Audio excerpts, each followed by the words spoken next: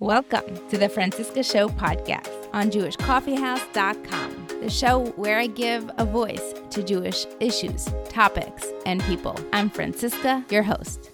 Welcome back, Franstans. I have been forgetting and meaning to tell you every week this month that this is our 5th year anniversary of the Francisca Show podcast. It is such an honor to be doing this podcast and doing this work. For all the new audience members out there, if you're new to the show, I started out interviewing Jewish women in the arts and entertainment industry. We've had a long journey since. We've pivoted into women in entrepreneurship and business.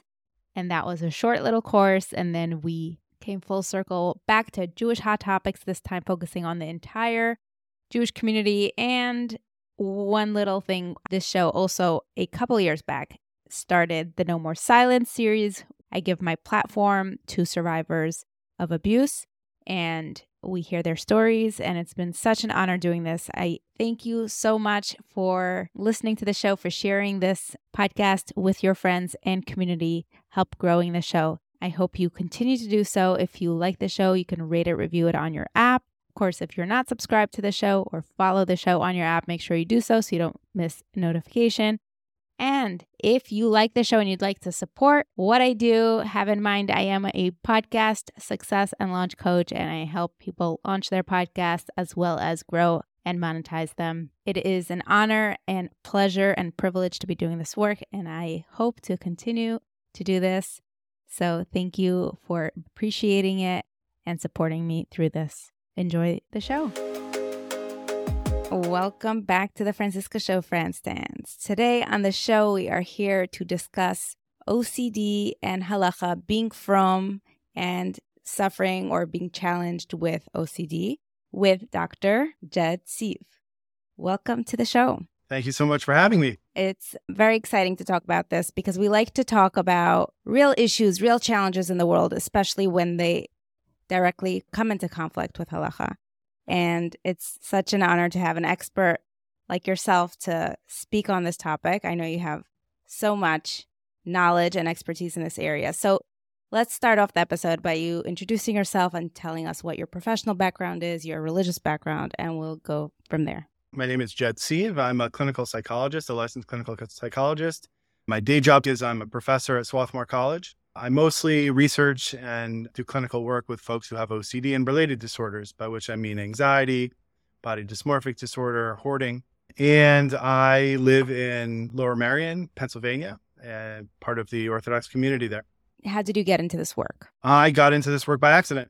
I went to grad school to study child anxiety, and I discovered that working with kids means working with schools and with parents, and I didn't like that quite as much. And it so happens that Philly has and had, especially at the time, a lot of I went to grad school at the University of Pennsylvania, and Philly had, at the time, a lot of outstanding resources, both research and clinical, for treating OCD, with the additional benefit of being pretty close to places like Lakewood without actually being in Lakewood.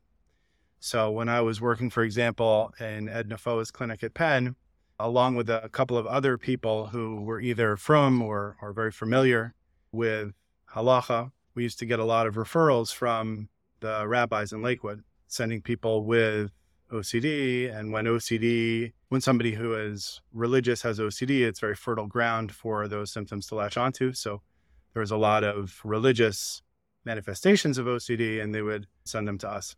So when I was in grad school, I already started getting involved in that sort of work. And you've been doing that ever since? Been doing that ever since. So to take anyone who has very little knowledge or experience with OCD or what the manifestations would look like with religious lifestyle, how would you introduce this topic? I'll start very broad and just get everybody on the same page about OCD. OCD is a disorder, as the name implies, obsessions and compulsions. So it's characterized by obsessions and compulsions. Obsessions are intrusive thoughts, images, or urges, and they cause distress. And a lot of the time we mean anxiety or fear when we say distress, although other emotions can be involved as well.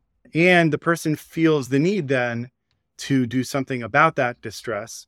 And those are the compulsions. So those are repetitive things that a person feels the need to do, perhaps according to rigid rules, but in efforts essentially to reduce the distress associated with the obsessions.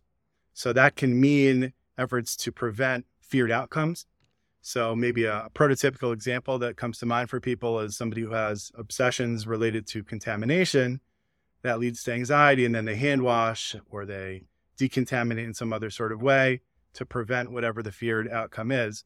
But it can also be just trying to replace or get rid of or neutralize the obsessional thoughts themselves. So there are certain kinds of obsessions that most people aren't really worried are going to lead to anything in particular, but it's somehow wrong to have it, and they don't want to have those thoughts. And so it's really an important functional relationship between the two. The obsessions are the intrusive thoughts, images, and urges, and those make you feel distressed, I'll say anxious for now. And the compulsions are the things that you do to try to reduce that. They tend to be at best effective in the short run. Usually in the long run, the compulsions actually perpetuate the problem. A couple little notes that might be worth paying attention to. First of all, compulsions can be mental as well. So they can be overt, observable, hand-washing type compulsions. They can also be more subtle, covert mental compulsions. And so the distinction between obsessions and compulsions is not simply that one is the mental part and one is the physical behavior. You can engage in mental compulsions as well. So would an example to that be anything related with kavana or any averos that come from just thought? Well, so it depends. The intrusions that maybe I didn't have the right kavana, maybe I wasn't yotze, maybe this, maybe that, those are obsessions and those lead to the anxiety. And then mental compulsions that somebody might do might be to try to replace a bad thought with a good thought. Let's say somebody who, whenever they're davening, they get an intrusive image of avodah zarah or something else like that. So they try to replace those thoughts or neutralize those thoughts. I think we usually think of little subtle, even verbalized things as being kind of mental compulsions. So davening, prayers, you can use prayer compulsively. Really, OCD is opportunistic. It'll latch onto whatever it can. So in the same way that hand washing is not inherently good or bad, it sort of depends how much you're doing it and what the context is. And if you're about to perform surgery, you're going to be scrubbing up, and you should be, and that's appropriate. But if you're washing that way multiple times an hour because you have intrusive thoughts that maybe you touch something, a door handle where that might be contaminated or something, we would judge that to be compulsive. It's the same thing with prayer. So you can daven in a healthy way, but you can also have your OCD latch on to davening as something that is both the source of distress in an obsessional sense, but also can be used in a compulsive sense. Repeating words, repeating prayers, going excessively slowly are some pretty common, easy to picture examples of that. So here's the obvious question. How do you pick up on what's a healthy level of observance and being maybe flipped out or very spiritual or very into mitzvos versus when it starts borderlining on unhealthy behaviors and thoughts? Yeah, there's no one criterion that can capture all of that well. Sometimes when I'm presenting to audiences that are not familiar with halacha or Jewish practice, I just start describing basically Negelwasser without calling it that, and ask them if somebody told them that they wouldn't touch their eyes, mouth, ears, whatever, nose, until when they wake up in the morning because they're afraid there might be some sort of tumah, until they pick up a cup in their right hand, fill it, transfer it to the other hand, and describe the whole thing. Is that a compulsion or is that a religious ritual? And by the way, in the OCD world, we use the word ritual almost interchangeably with compulsion. So that even just sort of highlights the problem. You talk about religious rituals, we talk about compulsive rituals. In fact, I'll probably slip into calling compulsions rituals in this conversation. So how would you know? And the answer is it could be either, of course. And so the description of the behavior is not enough to know. So how can you figure it out? Well, one way to do it is, or one consideration is to benchmark against other people. So what are other people doing? And if you are exceeding that in some sort of dramatic way, that's one indication. It's not enough. There are a lot of things that individual, might have extra meaning to you or less meaning to you. And certainly we tell stories of Gedolim who were exceeding community norms by a lot, but don't necessarily think about it as problematic. But it's a good indication to start. It's at least a red flag. And we would pay attention as well to what motivates the behavior. So you wouldn't say that somebody who washes their hands 40 times in 1 hour is very clean. You'd probably say that they're engaging compulsions with anxiety. And so what motivates the behavior is pretty different when it's coming from fear, anxiety, stress, tension versus something else, fulfillment, something else like that. And functional impairment is huge. So most other from people are able to live the life that they want to live consistent with their values, whether that means in Pesach preparations, even though they're not all exciting and fun to do or whatever else, davening, they're able to do that without so much impairment. And so the functional impairment is pretty extreme. There's actually a pretty great quote by Grunwald, who compiled a lot of letters and other information from the Stipler. And he lays out some of these criteria pretty nicely, actually. He doesn't refer to it as OCD, but it's interesting to see how he focuses on the motivation for the behavior as a sign of a problem. He says, if a person with these obsessional concerns goes and asks the opinion of a posek, the reply will not calm him, since he will continue to have many doubts that the authority did not hear him properly, did not understand his question sufficiently, or even if he did hear, did not understand this specific picture in its details, since he himself had not explained it adequately, etc. And there's no end to these doubts. And therefore, in order to avoid the fear of doubt, he's machmir with himself and repeats the act again. And so it continues, God forbid, every time, getting harder and more distressing. Ordinarily, a person may occasionally find himself in a situation where it's difficult to carry out a commandment, so he cannot perform it with the usual appropriate pleasure, for this is the nature of man. He sees this as a challenge, and on the next occasion will carry it out with pleasure, since he usually performs commandments with enthusiasm and pleasure. However, and this is the key, the person who, whenever he performs the will of the Creator, finds his soul and his energies contorted by feelings of discomfort, fear, tension, and misery over the carrying out of the commandment. And on the contrary, this is his usual state, and to carry out commandments out of joy is the exception. This then is clear proof this was not God's intention. You can think about things, Rachel, Noam, that sort of stuff. It's fascinating to see that it's not necessarily saying that the behavior itself can't be right or that he's doing something behaviorally wrong, but if his experience of being from is driven by discomfort, fear, tension, misery, he's doing something wrong. So that's part of that motivation, part of what I was saying. So what screams at me when you said, measure yourself against other people? The problem is if you're flipping out in yeshiva or in seminary or wherever you are in life, and to be more respectful to the people who are going through their religious growth, the people around them are just not caring enough about halacha, or they're not as serious as they should be.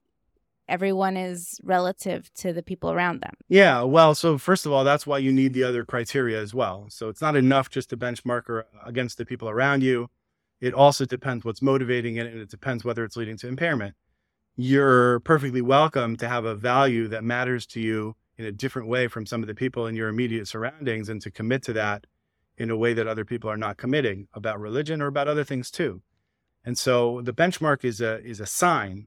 It's a way to get a sense of whether or not this behavior is out of proportion in some way, but that doesn't mean that it's compulsive. It could be out of proportion in a way that's meaningful. And the other thing, if you're talking specifically about, say, somebody who's flipping out or in a setting like that, who you're benchmarking against is a decision you can make as well. So just because you came into a certain setting with a group of people doesn't mean that they continue forever to be the group of people that are the appropriate benchmarks. Somebody can change in any direction, their observance, if we're talking about religion or anything else. And maybe at one point, the appropriate community to benchmark against is not the same one where they started.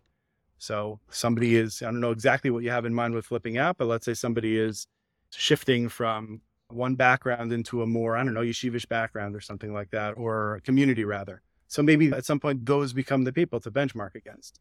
If we wanted to take a step back a little bit and categorize, does it have to come out both in a religious observance and in regular life?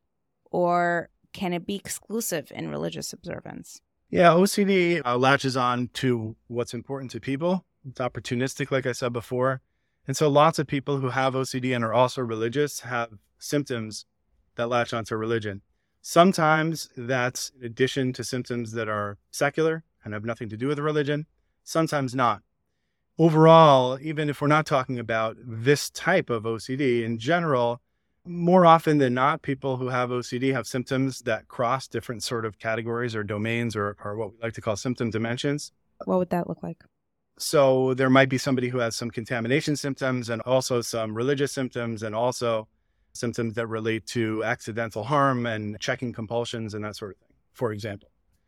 But also over the course of the illness, over the course of having OCD over time, it can also sort of morph. So if I'm assessing a new patient, I'll often say something like, well, that's no longer a problem for me. 5 years ago, I was really stuck on that, but now it's sort of changed and it's latched onto such and such. So what we know, although people entertain the possibility otherwise, what we know is that religion does not really confer a risk in terms of being more likely to have OCD. But if you have OCD and you're religious, it's likely to latch onto it. And that's really just true of any cultural variable. Like in 1960, people with OCD weren't worried about HIV and AIDS. And then that became a really common sort of obsessional theme. And, I've seen in my work over the years, people having it latch onto COVID and swine flu and bird flu and whatever the specific things of that time, the concerns, the risks seem to be. And so studies that look at more religious cultures find much higher rates of religious versions of OCD, but still roughly the same rates of OCD. Let's talk about people's stories, not specifically your patients and clients, but what would the most common symptoms or obsessions and compulsions be? And maybe let's talk about different ages and different genders. Yeah, I'm not sure that I know the data on all those breakdowns. Just your personal experience. Yeah. So OCD is heterogeneous and it will latch onto, I know it sounds like my little mantra here, but it'll really latch onto whatever it can scare you about. Religious people often have, from Jews, some really common themes for OCD to latch onto include things like nidarim, making accidental nidarim, about keeping Shabbos, about various tumor-related things, including before davening, including mikvah and niddah-related things, davening, having the requisite kavanah, that sort of stuff, being migadef or otherwise, blaspheming in some Jewish sort of way. And I guess in general, the Jewish from versions of those are pretty behavioral, not surprisingly. We have so many behavioral requirements and proscriptions, again, fertile ground for the OCD to latch onto. So fulfilling those requirements sufficiently, et cetera. People from other religions with OCD about their religion, it might be a little less concrete. So like offending God or, being evil, worshiping the devil in some sort of general sorts of ways. But the really kind of 4 overall symptom dimensions that a lot of studies show with OCD, but a tremendous amount of variation within each of these. And one of them we call washers, people who engage in a lot of decontamination kind of compulsions and have a lot of contamination related obsessions. But even there, within that group, there's so much variation in what it would latch onto. And sometimes the very same thing that is a trigger of anxiety for one person is something the other person uses as a compulsion. So a good example of that might be things like Clorox and Windex, Lysol sort of stuff. And obviously for some people with OCD, that's irrelevant to their OCD, but even for people for whom it's relevant, for some people, those are things that they use to decontaminate as compulsions to feel better. And for other people, those are potential carcinogens. And how do I know that would be safe? And so they're seen as triggers of obsessional distress. The second category that we see in a lot of studies is this checking accidental harm sort of thing. That can still look a million different ways. And checking can end up being not just checking door locks and stoves, and if your hair iron is unplugged and that sort of stuff, but it can be things like your tefillin. Yeah, it's aligning the tefillin or checking with a Rav over and over to make sure that they understood your Shiloh right and you got the psak down correctly, and that checking your learning that you didn't forget, that sort of stuff. The third category is unacceptable thoughts, and that includes all these, it's not our judgment that they're unacceptable, it's people's experience of them. Those are a lot of the obsessions. People don't even want to have the thought. It's not just that having the thought makes them anxious because now I'm aware of some other risk, like with contamination, but what kind of a sick person is even thinking that? And so those thoughts are often sexual or violent or a lot of the religious obsessions. And then there's a category of more like symmetry, not just right ordering, arranging sort of symptoms. But it can latch on to just about anything that you can think of. And is any one worse than the other? Does one overtake, or they're all equally overbearing? Yeah, they each have their challenges. So, for example, with contamination, regular kind of run-of-the-mill contamination obsessions and that sort of thing. So on the one hand, that's especially hard for people sometimes because it's everywhere. Anywhere I go, I could be triggered, and it's all over the place and in any kind of social interaction or place that I want to go. And at the same time, because of that, it's very concrete, and it's a little more easy to treat sometimes because it's very easy to do the exposure-based treatments that are most effective because it's easy to contaminate yourself, and it's easy to do that in a graded way. And the compulsions are very often, although not always, more overt behavioral compulsions. There's some advantages and some disadvantages. And it's like that for each of the symptom dimensions where there are unique challenges. And often I have patients saying, I wish my symptoms were like that instead. But they're all saying it about each other's symptom types because they all have special kinds of considerations and challenges. I guess what I would say is overall, if I had to pick one thing that's a particular challenge, it's when the compulsions are mental. Harder to recognize them, harder to tease them apart from the obsessions.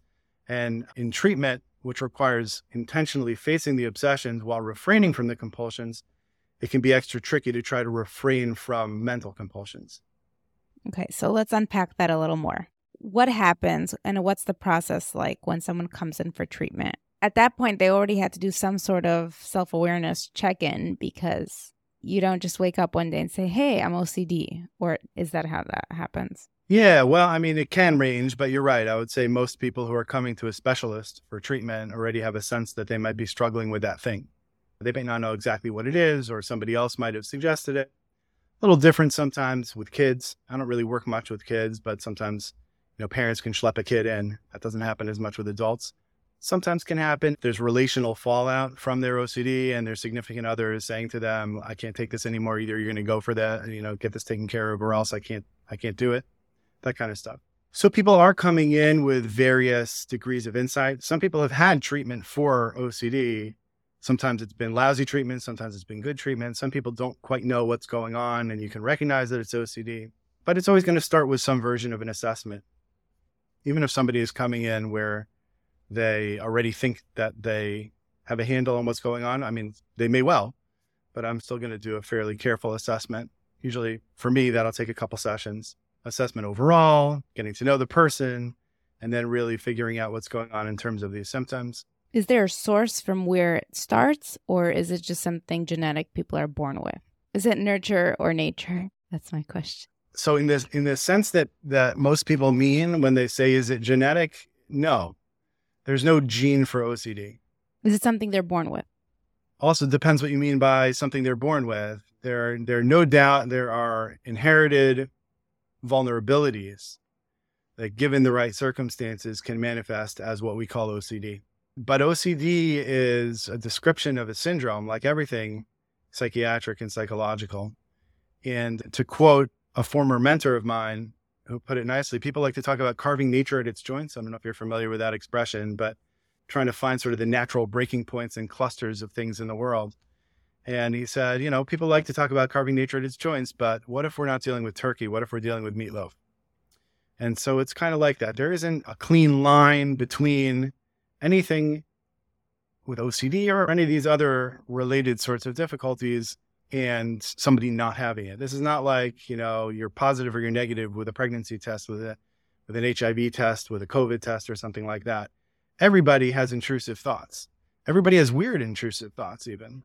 They've done studies where they have people monitor their intrusive thoughts, and not only does basically everybody have them, but they thought, well, maybe the intrusive thoughts people with OCD are having are like weirder. And so they had people with and without OCD record their intrusive thoughts, and they had other people sort of blind to the source of the thoughts, try to categorize the thoughts as this is probably a thought from somebody with OCD. This is probably a thought from somebody without OCD, and they couldn't do it better than chance. So everybody has weird intrusive thoughts sometimes. Everybody experiences anxiety sometimes. If not, you might be a psychopath, which is its own separate, probably worse problem. So the idea that like OCD is a thing and it's categorically different from experiences that other people have and like you just have some gene for it, definitely not the case. Probably a lot of inputs into what makes the vulnerabilities manifest in this way, maybe versus another way, or manifest at all. But also a more direct answer to your question with genetics is if you look at identical twins, if one has OCD and the identical twins by definition share all of their DNA with each other, the chances are considerably less than 50% that the other one will have OCD also. So that at least speaks to, I don't remember off the top of my head the actual numbers, but that speaks to the degree to which it's not just there's a gene for OCD. So back to the treatment process. Okay. So we have the assessment down. I think that's where we left off. Yeah. Okay. So I think, at the end of any assessment, I'm going to give somebody feedback about how I see what's going on and what that would mean in terms of treatment and whether I thought I was the right person to be able to help them with it. And I'm going to give them a chance to ask those same kind of questions and make sure that it resonates with them and that they think also that working with me and in the way I'm suggesting would be the right way to go about doing it for them. And then we sort of make a treatment plan and do what we like to call psychoeducation, sort of reviewing the basic principles of treatment. With OCD, and honestly, from a cognitive behavioral perspective more broadly, we don't care that much, except if there's a particular reason to care that's helpful for the patient's own narrative. We don't care too much about why it originally started.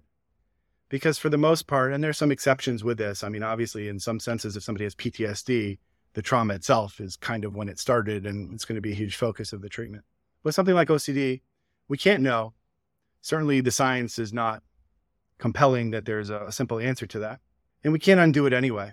But what we're going to care a lot about are the maintenance factors, the things that you're doing, not doing, that are happening that continue to maintain this problem and fuel the fire, especially in the long run.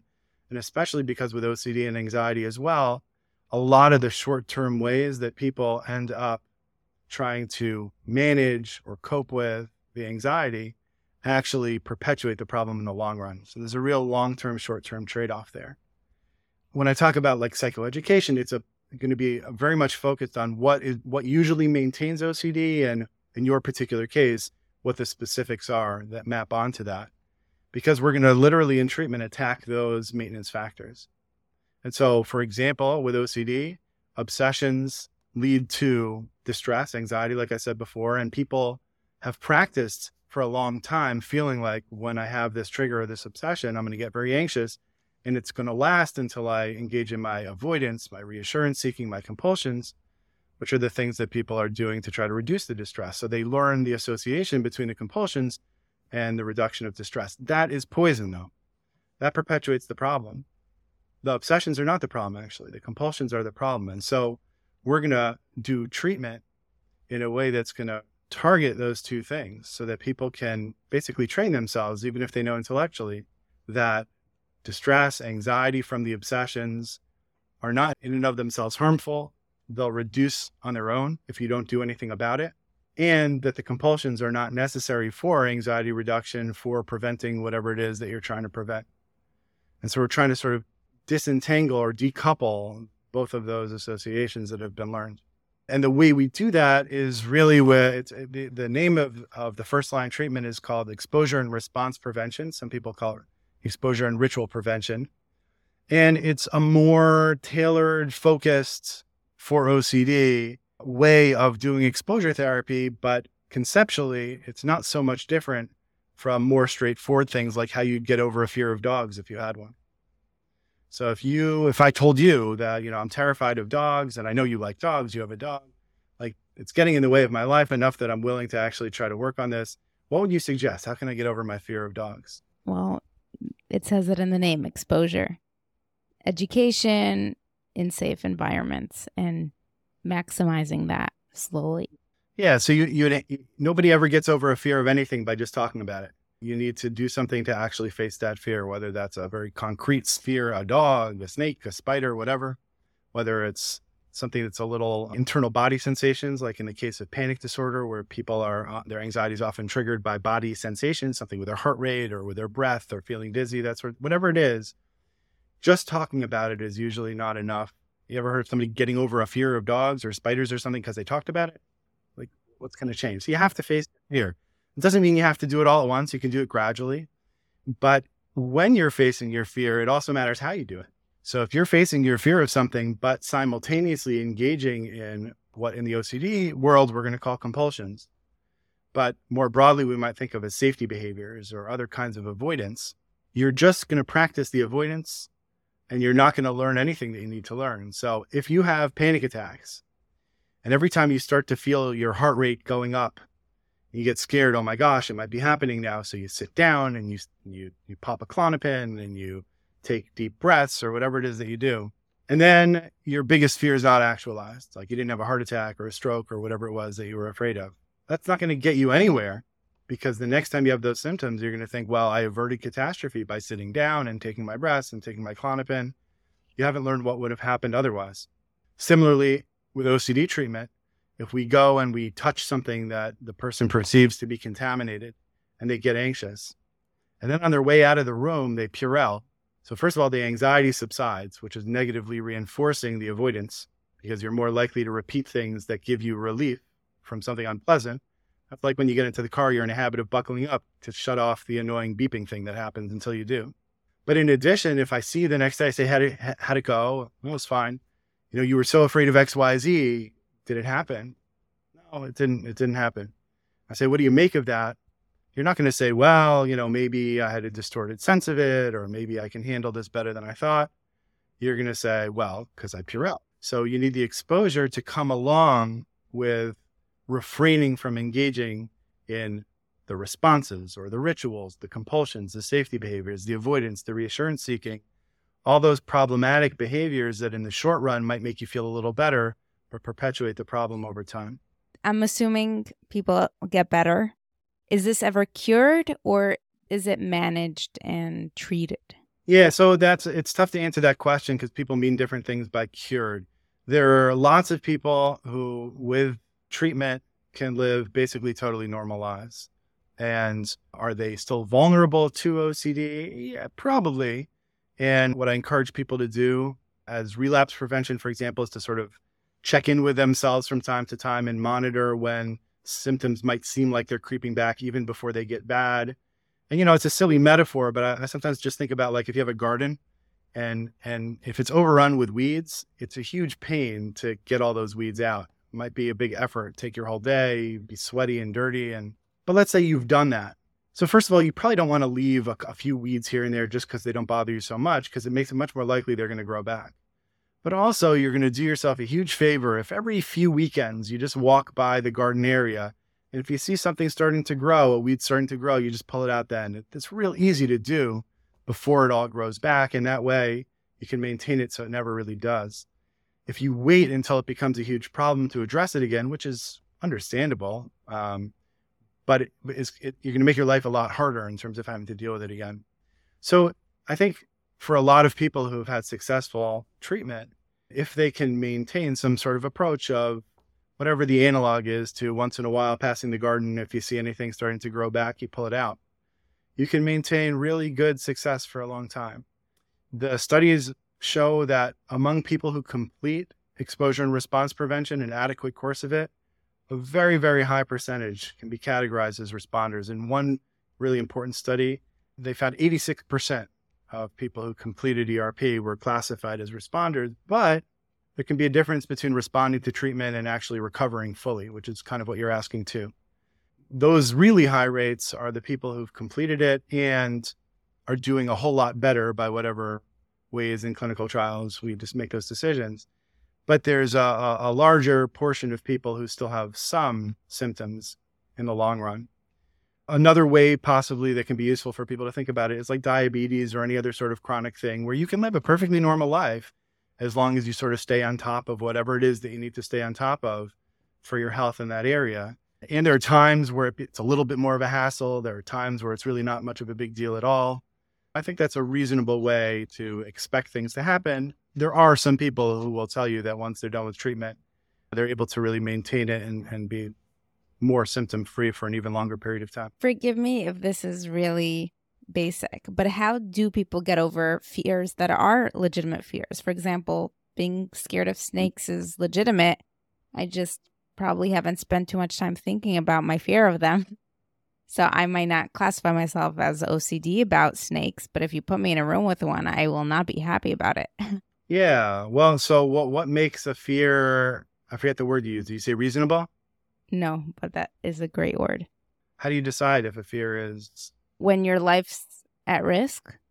So how about your safety? So there are some snakes that might be a threat to your life, but there are lots of snakes that are not. But if you don't know, assume all snakes, right? It's like if this berry might be poison, do not take the risk of trying it. Yeah. Well, so maybe a more boring run-of-the-mill example is going back to the one about dogs. If I have a fear of dogs, there are dogs who attack people.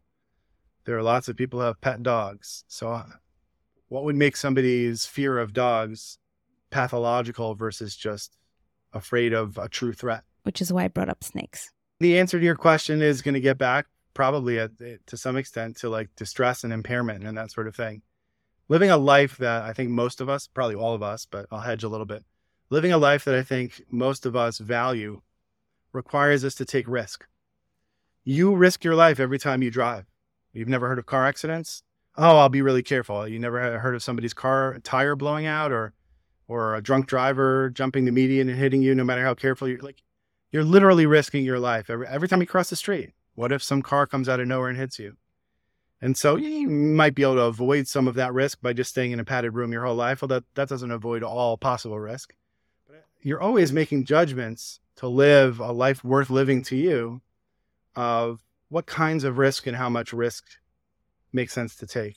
I don't know exactly how people do that, but presumably they're considering both chances, like probability, like something that's very likely to happen, you'd probably be more hesitant and more cautious with than something that's very unlikely but possible. And also just your own quality of life, what's necessary. For a lot of people like us living in the society we live in, just driving and crossing the street is just necessary to do the things that we find important and make our lives valuable.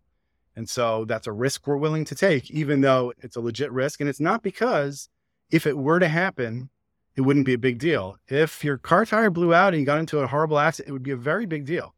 It's not a nothing. It's just a pretty small risk that is necessary to live the kind of life you want. So sort of those considerations in combination with what I was saying before about just functional impairment. So I used to live in South Florida. I had a student in South Florida who was terrified of lizards. And if you go visit Miami, you'll see that lizards are like ants just all over the sidewalk. So let's say she moves up to Philly. All of a sudden, no lizards unless she's going out of her way to find them. So does she have a phobia? Does she not have a phobia? I mean, she was functionally impaired in Miami. She wouldn't be functionally impaired up here. It would make sense to me if she were living up here for her to say, I'm not interested in treatment. The treatment's going to be worse than the problem. Every once in a while, when I'm somewhere where there's a lizard, I'll have to deal with my distress then, but I don't need to deal with the distress of the exposure to get over the fear. So she'd rather live with the fear because it doesn't impair her life. If she's living in Miami, she might make a different decision. So snakes, spiders, if you are living just a fine life and rarely encountering snakes, and the rare times that you do, you're willing to experience whatever distress you have, why would I try to insist that you need to fix that fear? It's not impairing your life very much. But if you can't do basic things that you want to do, I don't know, play with your kid outside in the leaves or go into the garage or the basement or whatever, because what if there's a snake there? Or I know of somebody who jumped out of a moving car when they saw a spider on the dashboard. So pretty likely that whatever kind of spider that was, it was safer to stay in the car on the highway with the spider on the dashboard, even if it was like a black widow, than jump out of a moving car, right? So, or if you're not getting a root canal that you need because you have a phobia of needles or something like that. So then those are things that need treatment. So it's not so much about whether it's a reasonable fear or not. It is, that's part of it. There's no reason to try to treat somebody for a reasonable fear in the sense that it's not out of proportion. If you're a Marine deployed in Iraq and you're taking on fire and you're very, very afraid, I wouldn't say I need to treat your fear. Your fear is appropriate to the situation. I need to get you to safety. I'm not sure I buy your premise that a snake is more like that overall, but I think those are broadly the considerations. Okay. Well, you explained it, and that's what I wanted out of that question. Okay. So 2 more things I'd like to address before we wrap up, if that's okay. I would really like to hear your perspective and your analytical perspective on watching from the sidelines. So COVID has definitely changed things up a lot, and you're a professional in this area. What have you observed or thought was maybe ridiculous, or maybe you started off thinking was reasonable and then changed your mind about? Obviously, everyone did. But is there anything professional that you can add to the conversation? Yeah, I'll tell you a couple of thoughts come to mind. One is, I actually think that the first month or two of COVID was just an excellent lesson that can lead to empathy for people who don't know much about OCD. So if you all remember, before we really knew how COVID was transmitted, and we were all, I don't know, but lots of people were, every time you went outside and you touched some public door handle, you were then Purelling, or you were Clorox wiping down your takeout food containers and packages and that kind of stuff. You get a taste there for what it might be like for somebody with severe contamination OCD all the time. This sense that like everything you touch might be incredibly risky in some incredibly severe way, and you're not even sure exactly what it was. Once I've touched something with my right hand, so let's say to open that door, or the supermarket, whatever, then sort of walking around holding that hand off to the side and not letting it touch your phone where your mouth is going to be, or whatever else, until you've Purelled it, etc. Those kinds of things might be a way for people to relate a little bit more to the inner world of somebody who's struggling with those sorts of things outside the context of something like COVID. But what I'll say is this: we actually did a study, and several other people have published studies of the impact of COVID on folks with OCD. And on average, it is the case that OCD symptoms got worse from COVID. Some studies show that specifically in areas related to contamination, which is pretty understandable, and I think a lot of people, myself included, were expecting. Some people show that that's the case even in many other symptom dimensions of OCD too. Maybe that's just overall stress or overall something or other, that it got worse. But I've also encountered clinically and had conversations with colleagues who have too, folks for whom it went the other way. And actually, they felt either better prepared for COVID because of their treatment for OCD, or like finally everybody is taking the precautions that I've always been taking, and I don't have to worry that they're not, and several other kinds of variations like that. So again, that can differ person to person. There were folks with OCD for whom COVID was not a particular challenge, surprisingly, but on average, it was something that made almost all kinds of obsessions harder for people, and probably especially the contamination ones. And is there anything you can offer from a perspective of somebody who watches people who become from observant Bali Tshuva? Do they have any unique experiences? I've observed many Bali Tshuva throughout my life. I grew up in a Kiev environment. Very often you have the from birth people observing things with a little bit less care and accuracy. Sometimes, obviously, not everyone about everything, but Bali Tshuva are a bit more precise, perhaps, or careful. What would you comment on that?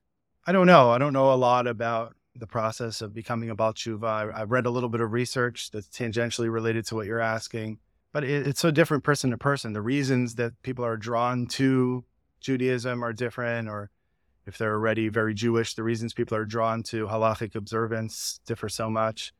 There are definitely people for whom the warmth, the community, the Shabbos tables is very appealing, and sometimes maybe people who are from backgrounds where that wasn't something that they had a lot of, and there are people who are coming from totally different places. So it's really hard to say.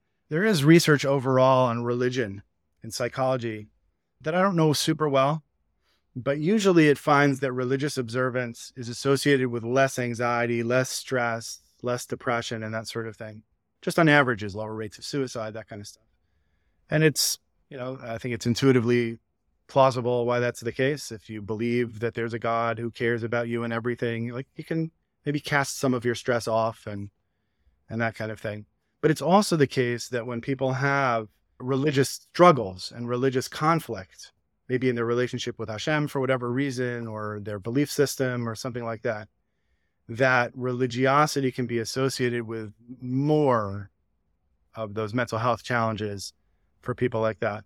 There's a saying that people sometimes invoke for that: religion comforts the afflicted and afflicts the comforted. I'm not sure that's exactly the same thing, but religious conflict can be like this. And what I do observe with OCD when it latches onto religion is that sort of thing can happen. In my own data, people with scrupulosity, this type of OCD focused on religion or moral things, report higher levels of anxiety, stress, depressive symptoms, several personality disorder traits than people with other kinds of OCD, not just people without OCD. So it's a threat to self in some ways, right? Like contamination, if I obsess that I might be contaminated and that might harm me or harm someone else, that might be an awful thing. I might be very scared, very anxious about it, but it's not about who I am. But if I have obsessional religious doubts, if every time I daven Shmona Esrei, I'm picturing crosses and Jesus and whatever, if I'm having like that unacceptable thought category I referred to before, people experience as a threat to who they are, which is sort of a different sort of distress than just a threat about what might happen. And it's also the case then that for people with scrupulosity, religion can simultaneously, or God really, can simultaneously feel like a source of comfort and a source of distress, right? It's the thing that makes me, like that quote I was reading before from Grunwald, like that the stress, tension, misery of the experience of halacha or of davening or of preparation for a yontif. Yomim Noram, not surprisingly, is super hard for a lot of the folks I work with. They feel like life and death for them and everybody they care about is on the line and they can't get it right. And so those things that for other people might be very meaningful and comforting or help them develop a relationship with Hashem end up feeling like they have an emotional, at least, response that's kind of the opposite. It reminds me, I'm not making a data-driven claim here, but it just reminds me of attachment styles we talk about even with kids. Talk about secure attachment and insecure attachment. And there's a group of people who have a certain kind of attachment style that's often associated with parental neglect or abuse, where it's disorganized. It's like they want to run to mom when she comes back into the room when they're in a situation where they were scared, but it's almost like a love-hate, push-pull. I want to be with her and I don't. And that's because mom is simultaneously functioning as a source of comfort, but also a source of fear in that kid's life. And so when OCD latches onto religion can sort of feel like that for people while they're in the moment.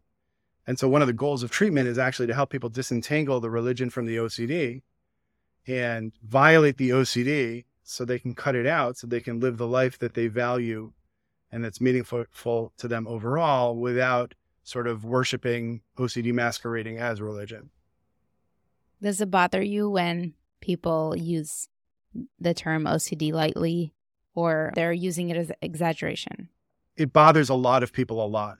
So the International OCD Foundation that I'm very involved with, every year they have sort of an awareness, a week, OCD awareness, and they really push back during that week on things like, oh, I'm so OCD, and little cute memes that are like about having pencils misaligned or something.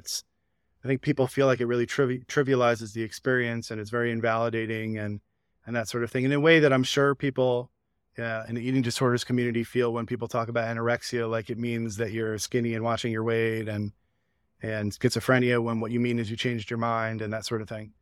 You asked me if it really bothers me. I think like people aren't coming from a bad place. So I think it's an insensitive thing to say.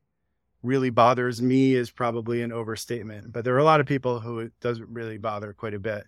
And so I try to avoid talking in that way and would encourage others to also.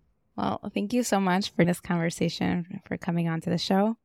I hope a lot of people were able to learn a little bit more about what you do and how people can become a little bit more self-aware about themselves or about the people around them that may need help and may encourage them to get it. Thank you so much for having me.